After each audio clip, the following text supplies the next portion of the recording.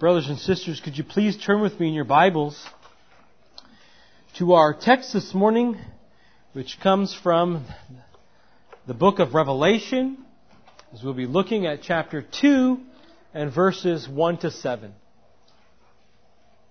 Chapter 2 and verses 1 to 7. Revelation chapter 2 and verses 1 to 7. Please then hear with me the reading of the inspired and inerrant Word of God.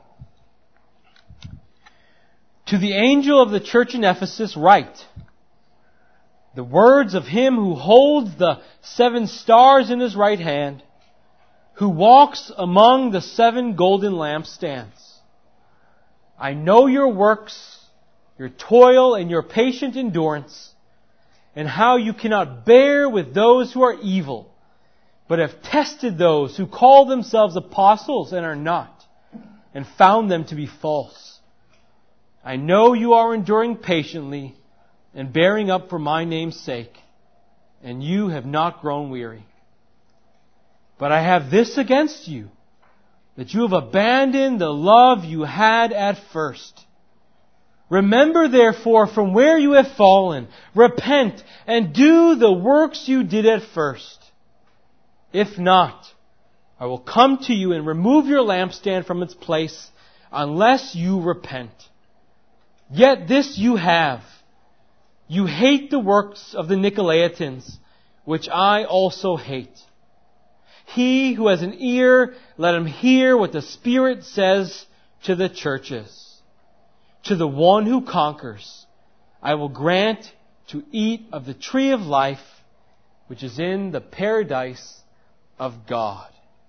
Thus far is a reading of God's Word.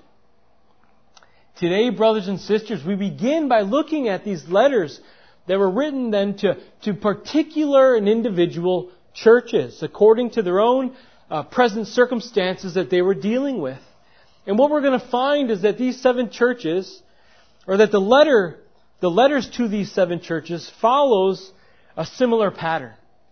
We're really going to see seven things that these letters consist of. First, there's going to be a command to write to the angel of the church. Then you're going to see a self-designation of Jesus Christ that he gives. You will then see a commendation to the church, right, praising their good works. You will see an accusation being brought up against them. They'll be given a warning, which will be followed by an exhortation, and they will close with a promise. Okay? So generally speaking, these 7 components you will find in each of the letters, although they are not identical. So, for example, in the church of Laodicea, there is no commendation of their good works. But generally speaking, you're going to find these 7 components in each of the 7 letters. Now, although each letter was written to a particular church according to their own particular circumstances and struggles that they're dealing with, every other church still needed to hear the letter that was written to the other churches. Right? This is what we see when at the end of the letters it's included. He who has an ear to hear, let him hear what the Spirit says to the 7 churches. What these 7 churches experience, the sin that they're guilty of, the struggles that they endure, align also, we'll find, very much with the same sins that we struggle with and the same temptations and trials that we, even as a church today, have to endure. And just as they needed to be reprimanded, just as they needed to hear these things and be reminded of these things, as they were flirting with sin and in danger of experiencing the judgment of God, we too need to hear these things. Right? We too need to heed the warnings of our Savior, lest we incur judgment with our flirtation of sin as well. And brothers and sisters, what church is there that is in a state of perfection that they cannot identify with the things that are written to these churches? There are none, are there? Now, oftentimes, we think that we are healthier than we usually are, don't we? And we don't realize this is the case until we see or hear otherwise. I mean, think about just our physical bodies. You have your yearly physical checkup, right? And as you go to see the doctor, you may be feeling great. You may be feeling perfect. And you walk in to get your checkup, and all of a sudden, what do you find? You have cancer. Right? You have some kind of terrible thing going on in your body that you were unaware of. And the doctor alerts you to these things and says, these things you have to do, you have to change, or else you will die. Here in these letters, this is what we see. Christ as the great physician, alerting the church of its condition, telling them, these are the sins of the church, these are the things that must be addressed and changed, or else you may die. Now in the opening verse of chapter 2, we read this. To the angel of the church in Ephesus write, the words of him who holds the 7 stars in his right hand, who walks among the 7 golden lampstands. Now the one who holds the 7 stars in his hand and who walks amongst the 7 golden lampstands, we learned last week, was our Lord and Savior Jesus Christ, who appears to John in this vision in overwhelming glory. And it's here that Jesus then reveals to John that the 7 stars in his right hand are the 7 angels of the 7 churches, and that the 7 lampstands that he walks in the midst of are the 7 churches. So today, what do we read then as we look? That Jesus directs John then to write to one of the angels in the church of Ephesus. Write to the angel in Ephesus. Now, I'll admit to you right away, this is a passage here that can be difficult to understand, one that we have to wrestle with, and I'll explain to you why. You really have to come down on 2 sides. Is the angel a heavenly being, or is the angel an earthly being? Right? We have to determine that. Now, there are good men on both sides who will say heavenly being, and there are others who will say earthly being. Those who are on the side of a heavenly being will say this. I would say their strongest argument is this. That the word here for angel is used 77 times in the book of Revelation. And of the 77, 69 of them are talking about heavenly beings. The 8 that aren't are in chapters 2 and 3. Okay? So that would be their strongest argument for why they would say these must be heavenly angels that Jesus is telling John to write to. And this is plausible. It's plausible that there is some sort of, an angel who is a corporate representative of the church, perhaps a kind of guardian angel, we might say, over the church. We see this in Daniel chapter 12, verse 1. Michael, the archangel, is the guardian angel of the nation of Israel. And so, it's not beyond the scope of what it could mean. But what we also have to understand, though, is that the word angel can also just mean messenger. It can just mean messenger. In fact, in Mark chapter 1, verse 2, this is what John the Baptist is called. He's called an angel. He's called a messenger who is to make straight the paths of the Lord. And what's the role or the task of the messenger? It was to herald the word of God. It was to declare God's word to the people. And so then, what the people who land on the side of earthly individuals, what they would say is that Jesus is telling John to write a letter to the pastors of these churches. And it was the pastors then who would stand up in front of the congregation and declare this word to the people. This is, although I struggled, this is where I would land myself. And one of the reasons why I would land in this view is because what we have to understand is that when Jesus tells John to write to the angel of the church not only is commended with the church, but he's rebuked for the sin of the church as well. And so you have to think, can an angel be guilty of sin and still be a guardian angel? I think he would be a fallen angel, right? He wouldn't be a guardian angel. And so I think within the context of these letters, I think it's best to interpret it as writing to the pastors of the churches to declare amongst the people, the pastor himself who is being commended with the church, but also being rebuked with the church. But irregardless of which view or which position you take, what we need to see is that something truly remarkable and incredible is being said here. Right? That it is Jesus who holds the 7 stars, or who holds His ministers in His hand, right? Empowering them and protecting them and guiding them. But it is also Jesus Christ who is walking in the midst of the church, doing the same thing for His church. Right? He's doing the same thing for His church. For what is described to us here in our text reveals something to us about Christ. And what it reveals to us is that Christ is ever present with His church.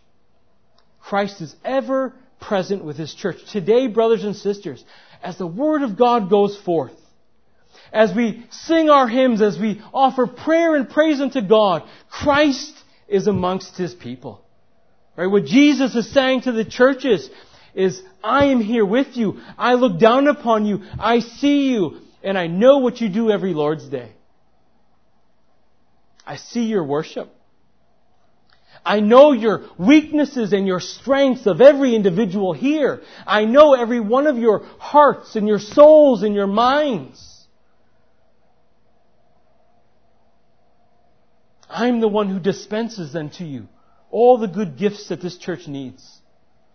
Which ought to comfort us, shouldn't it? But at the same time, brothers and sisters, it ought to frighten us. Because what Jesus is also saying is, I'm in the midst of this church, and I see those of you who are here who wish to be somewhere else. I know those of you who are here who have lived in immorality during the week, have come unrepentant of your sin, and who now proclaim my name with your lips. That ought to frighten us as well, to know that He is in the midst of His church and He sees everything. Jesus is not an absentee Lord. Jesus is the King of the church who reigns over us presently today. He sees everything that goes on. There is no escaping the eye of the all-encompassing Lord. And this is what the church in Ephesus finds out today. Right? This is what they learn today. And so, with this groundwork being laid, we want to look at verses 2 to 7 for the remainder of our time and see what is it that the Lord has to say to the church in Ephesus, and then ask, how do we apply this to ourselves as well? And so we're going to do this in 3 points this morning, and the 3 points are this. First point is commendation. There are going to be 3 C's. Number 2 is chastisement. Chastisement. And the third is going to be comfort. Comfort. So first, commendation. Look with me, please, then, starting at verse 2. Here's what we read. Chapter 2, verse 2. I know your works, your toil, your patient endurance, and how you cannot bear with those who are evil, but have tested those who call themselves apostles and are not, and found to be false. Then in verse 3, I know you are enduring patiently, bearing up for my name's sake, and have not grown weary. Drop down to verse 6. Yet this you have. You hate the work of the Nicolaitans, which I also hate. And so first thing we see is that Jesus reveals to them that He knows their works. Right? Nothing that Jesus has done has been missed. And so what does He do? He commends them for their intolerance of sin. He commends them for their intolerance of wickedness. Of those who have entered the church and have claimed to be apostles, but whom they have tested and have been shown to be false.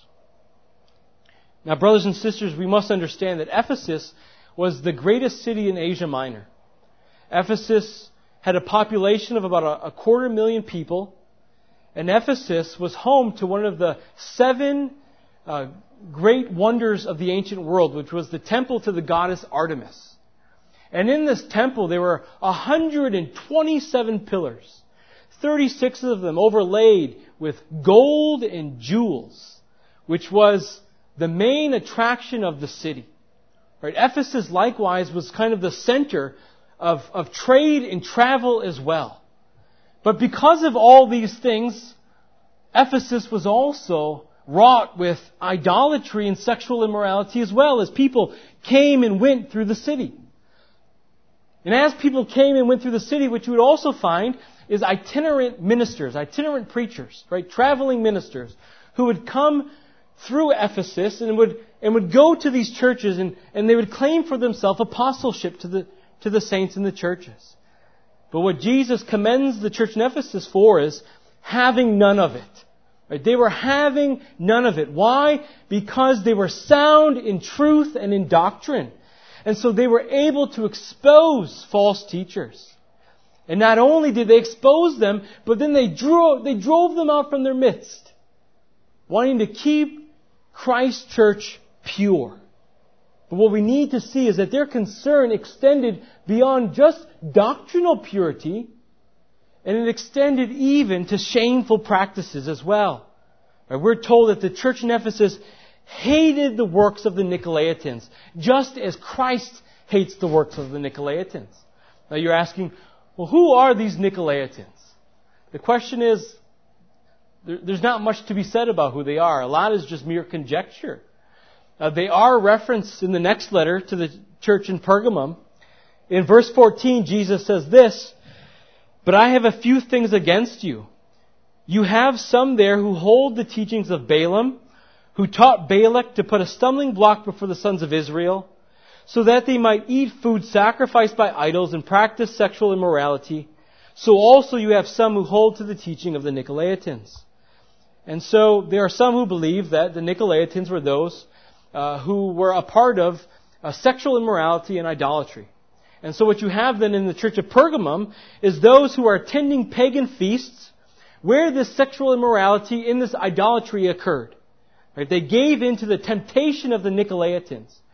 And the Nicolaitans would have been then kind of we could think of them as like antinomians. Right? They were those who said, well, I confess Christ, so I'm a Christian, but they deny the law, and they think that they can live in gross immorality like the pagan culture around them and be okay.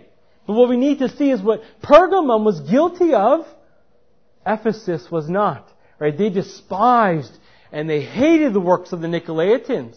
Right? They did not give in to temptation, but they were vigilant to maintain holiness, not only of doctrine, but holiness of life, holiness of practice. Brothers and sisters, many churches today, I think, are more concerned with being politically correct or being liked by broader society than maintaining doctrinal purity and holiness of practice, are they not? Right, the church in Ephesus endured patiently under trials and tribulations for the sake of Christ. Today, there are too many who are willing to give up truth, to sacrifice truth, to compromise truth, not for the sake of Christ, not for His glory and for His honor, but rather for their own glory, for their own sake and for their own honor. Right? God's Word, which was once seen as a pillar of truth in the church, is now seen by many as an embarrassment. And so they want to twist and pervert the Scriptures to tickle the ears of sinners, to make them feel as if they can be accepted by God no matter who they are or what they do. That God loves them and accepts them no matter what their sin is. Many churches today have abandoned faithful preaching. They've abandoned the right administration of the sacraments. They've abandoned church discipline, which are all marks of a true church. And in doing so, what we need to see is they have become synagogues of Satan. But what should we expect when you abandon the truth of God's Word? Right? This is what our Lord says in Hosea chapter 4, verse 6. My people are destroyed for lack of knowledge. Because you have rejected knowledge, I reject you. You see, brothers and sisters, in those churches where there is no knowledge of truth, where there is no love for the pure doctrine of Christ, right? Where there is no faithful instruction to God's Word, we need to see that neither in those churches is there Christ. And so what he is saying to the church in Ephesus ought to teach us that we here at Covenant Baptist Church must be diligent in preaching God's Word. That we must not be looking for acceptance by others, but simply our job is to be faithful to Christ. And that means guarding the truth from error and exposing those who would wish to introduce it. Jesus' commendation also teaches us that we must be willing to suffer for Christ's sake. We must deny ourselves, take up our cross, and follow Christ. For brothers and sisters, we are not greater than our Master. And if our Master suffered, we must likewise look to suffer without trying to escape it. Know this, anyone who tries to escape the truth of God's Word so that they might not have to endure persecution have no place with Christ in heaven. And Jesus is clear on this. You deny me before men, I will deny you before my Father. Lastly, then, brothers and sisters, we are taught by what our Lord says to the church in Ephesus to have a mind like Christ. And Christ was intolerant to sin. I know this isn't a shock to any one of you here, but maybe someone listening at some time in the future, it might be a shock to. Christ was intolerant. Christ hated sin. And as His church who is to reflect His glory here on earth, we are to love what Christ loves, and we are to hate what Christ hates. Now let me qualify though what I mean by that. What I don't mean is that we hate individuals. But with a holy hatred, we hate the sin that destroys their souls and the sin which offends our holy God. That is what we hate. And so sound doctrine, hatred of evil, holy living, endurance in the face of trial. This is what the church in Ephesus is commended for. But brothers and sisters, they were not a perfect church. All was not well. They were guilty of sin as well.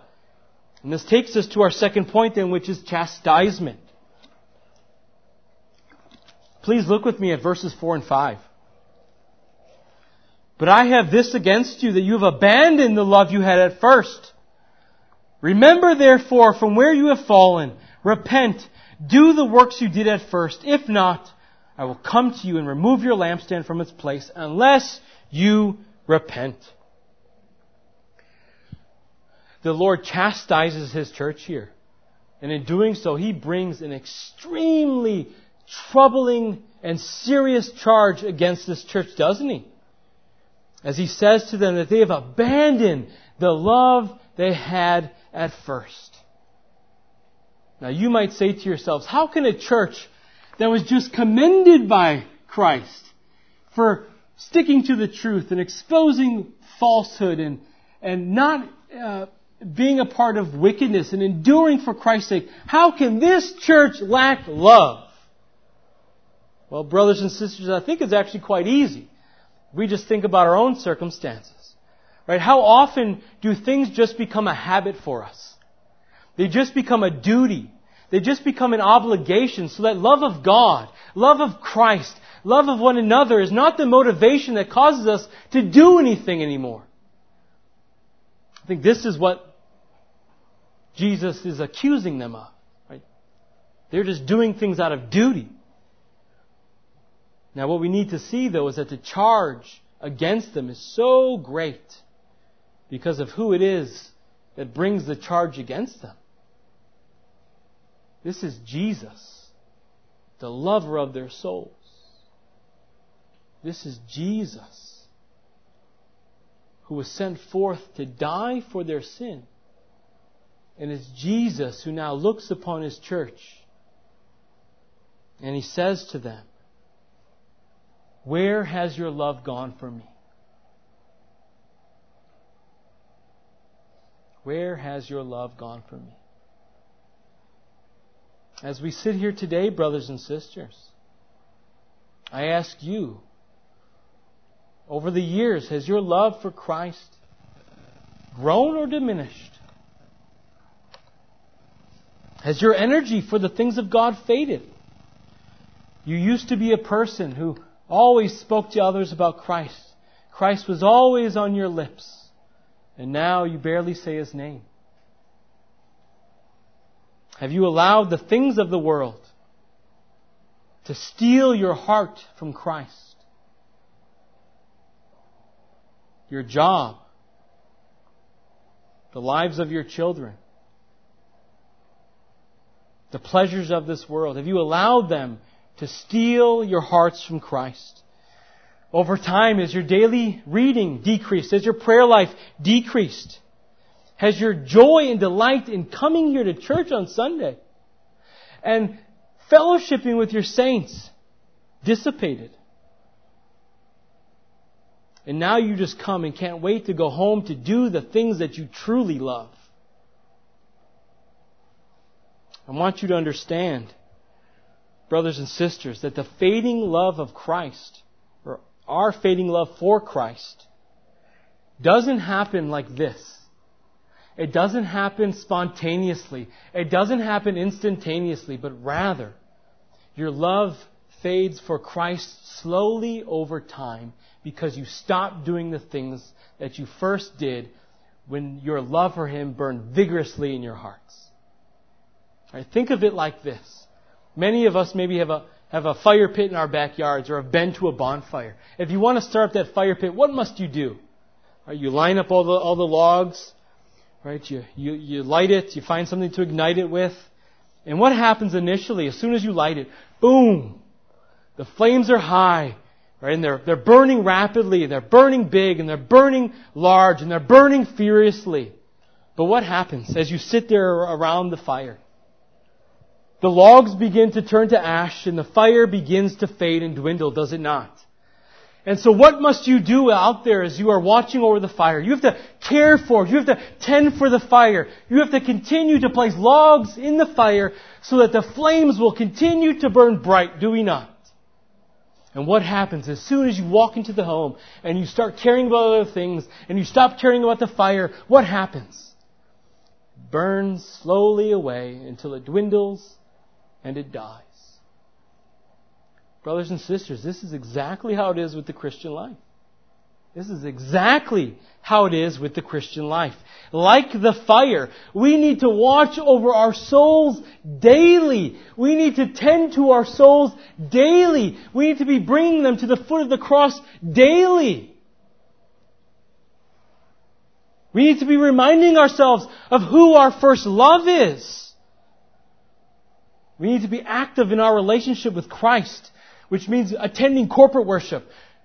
It means private worship in our homes. It means prayer. For if you do not tend to your souls daily, what is going to happen is like the fire, the flames of your heart for Christ will slowly over time dwindle and die. And if you're married, you understand this analogy as well.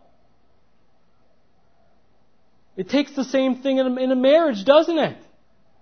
If you stop tending to the marriage, if you stop tending and doing those things that brought you together, that you love about one another, that brings you close together, and you start living separate lives and doing separate things, what happens? Over time, your love for one another is dwindling and waning and fading away. Brothers and sisters, as a church, we need to remember who our husband is, don't we not? We need to remember who our husband is and not give our love to any other. It was Samuel Rutherford who said this, that whatever you love besides Jesus, your husband, that one is an idolatrous lover. And so I implore you here today, as believers, I implore us all here today as a church to return to your husband. Return to your husband. And you ask me, well, Pastor, how can that be done? Well, the good news, Jesus gives us the direction here to the church in Ephesus. He tells them 3 things to do to return to the love they once had. And those 3 things are this. Remember where you have fallen. Repent. And do the works you did at first. And we'll just touch on each one of these briefly. So first, remember from where you have fallen. What he's saying, remember your conversion. Remember when you first trusted in Christ. Remember that the pinnacle of the zeal you had from at that time, where everything you thought, said, and did was with Christ in mind. Right? Remember those times. Think back to all the grace you've seen in your life. Right? Think back to all the prayers I've answered. Think back to how I strengthened you in all of your times of need. This should bring to you the remembrance of the first love you had, and it ought to cause every single one of us to want to get back there again. Secondly, then, Jesus says, repent. Do we see that repentance follows remembering? Here's the problem with Christians today, is they don't think. They don't take enough time to think. And so their heart doesn't feel their own sin and misery because they don't spend time thinking. They don't spend time remembering. And so they don't see the need to repent. What we need to do is study David. We need to study Psalm 51. What does David say after being confronted by the prophet Nathan for his adultery with Bathsheba? In verse 3, for I know my transgressions and my sin is ever before me. Right, David was made to think. David was made to reflect and remember. And it brought back to his mind how far he has fallen from grace, right? Through his sin, through his adultery. How far he has fallen from his love for his Savior and giving in to sin and temptation and adultery. And so then what does David do? He cries out in verse 7, purge me with hyssop, and I shall be clean. Wash me, and I will be whiter than snow. Let me hear joy and gladness. Let the bones that you have broken rejoice. Hide your face from my sin and blot out my transgressions. What is David doing here? He cries out in repentance for forgiveness. This is exactly what the Lord is then calling upon the saints in Ephesus to do. Remember your sin. Cry out in repentance over your loss of love for your Savior. And then return to me. Return to me in faith and in obedience. This is what every single one of us here is being called to do as well. For our own lack of love for Christ. To cry out to Him. To cast ourselves before His feet. And to ask the Lord for forgiveness for our sin, for the shameful sin of ever allowing our love to wax and grow cold for our Savior, even but for 1 second. And then lastly, we are to do the works we first did. Return to faithful Bible reading. Return to faithful prayer life. Return to attending to the means of grace. Return to attending whenever the church doors are open because it's for your benefit, for your blessing. Return to holy living. Return to holy speaking. Return to loving Christ within the depths of your soul. This is what Christ is calling the church in Ephesus back to. And then He tells them in verse 5 that if they refuse, He will remove their lampstand. What we need to see here is that Jesus' threatenings are used by Christ to arouse us to do the things that He has called us to do. Because we know that for the true believer, there is no losing your salvation. Right? And so He is using this threatening so that for all of those who are true saints in the church in Ephesus, that they would remember, repent, and go back to doing the works that they first did. Brothers and sisters, we know by experience our love grows and shrinks, increases and diminishes. Right? But here is great news for sinners like us, and that is that Christ's love never diminishes for His people.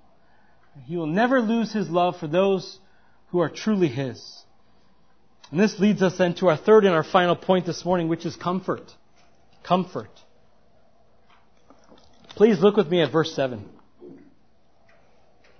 He who has an ear to hear, let him hear what the Spirit says to the churches. To the one who conquers, I will grant to eat of the tree of life which is in the paradise of God. Here again, pointed out this earlier in the introduction. We pointed out this in numerous weeks. Just an example here that All believers are being addressed in the book here. All believers, all true believers have been given ears to hear. And He's calling all those who have ears to hear what He says to the 7 churches. But Christ is also the one who has given us the grace to repent. He is the one who has shown us our own hearts. He is the one who has enabled us to love Him because He first loved us. And so what Christ is saying to His church is He will not allow us to lose. He will not allow us to suffer defeat. And so Jesus, then here in verse 7, closes out this address to the church in Ephesus, reminding them that the one who conquers, He will grant to him to eat of the tree of life in the paradise of God forever. Colossians chapter 2 verse 15, Paul says, He, that is God, disarmed the rulers and authorities and put them to open shame by triumphing over them in Him, that is Christ. What we need to see is that Jesus can promise this to the church because the battle is already won. Right? Jesus is already the great conqueror over sin and the devil and death. And we now, through faith in Christ, share in His victory and have become conquerors with Christ. And so now He's saying to you and I, as He said to the church in Ephesus, if you persevere to the end, I will grant you to eat of the tree of life in the paradise of God with me forever. Now, where do we recall the discussion about the tree of life? Genesis chapter 2 and 3. Remember there, the Lord gives these 2 symbolic trees to Adam and Eve. The tree of knowledge of good and evil and the tree of life. And He tells them you're not to eat of the tree of knowledge of good and evil, but Adam and Eve sin and they eat of it. So they're driven out from the garden. A cherubim is placed there and a flaming sword that moves all about to guard the tree of life is then placed there. And what did that tree of life then symbolize? It symbolized their eternal life. It symbolized what would have been Adam's reward had he obeyed the law of God. It would have been eating of the tree of life, that which it symbolized, right? Eternal life with God. Right? That tree put forth, it showed us what the Lord wanted to crown Adam's obedience with. Right? Which was consummated face-to-face fellowship with God forever. We need to understand that if we're going to understand here what Jesus is saying. The tree of life symbolized eternal life, and it symbolized consummated fellowship between God and man forever.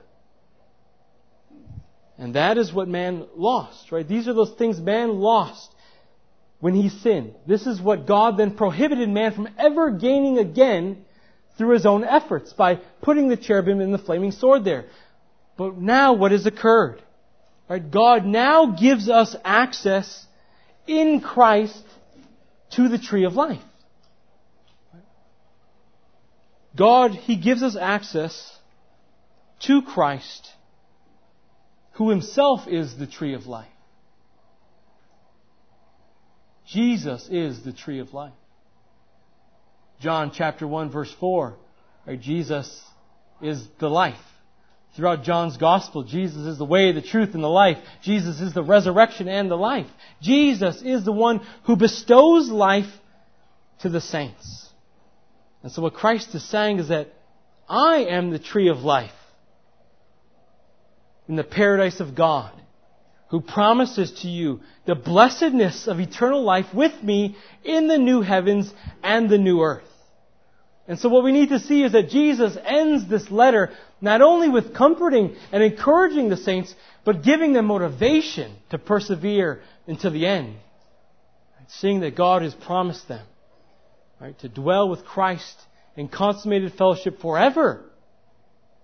In Revelation 21 verse 7 we read this, the one who conquers will have his heritage, and I will be his God, and he will be my son. Brothers and sisters, if you have trusted in Christ today, if you have set aside all vainglories and all self-righteousness, and you have the righteousness which comes through faith in Jesus Christ, then you have God as your God, and you are His son and daughter. Right? This was the hope of the church in Ephesus, that although they suffered, although they toiled, although they struggled, that nothing could separate them from the love of God in Christ Jesus. That they were already conquerors And that through what Christ did, they would one day have that consummated fellowship with Christ for all of eternity. And there are many of you here today who are struggling with things. Everyone here is battling sin in our lives daily. We ought to be daily, right? Killing sin in our members. But we need to remember that to the one who overcomes, Jesus promises to you and I that we will eat of the tree of life in the paradise of God forever. And so I ask you, is that not your heart's desire? Is it your heart's desire today to have consummated fellowship with the risen Savior and to see Him face to face as He is? As we draw to a close,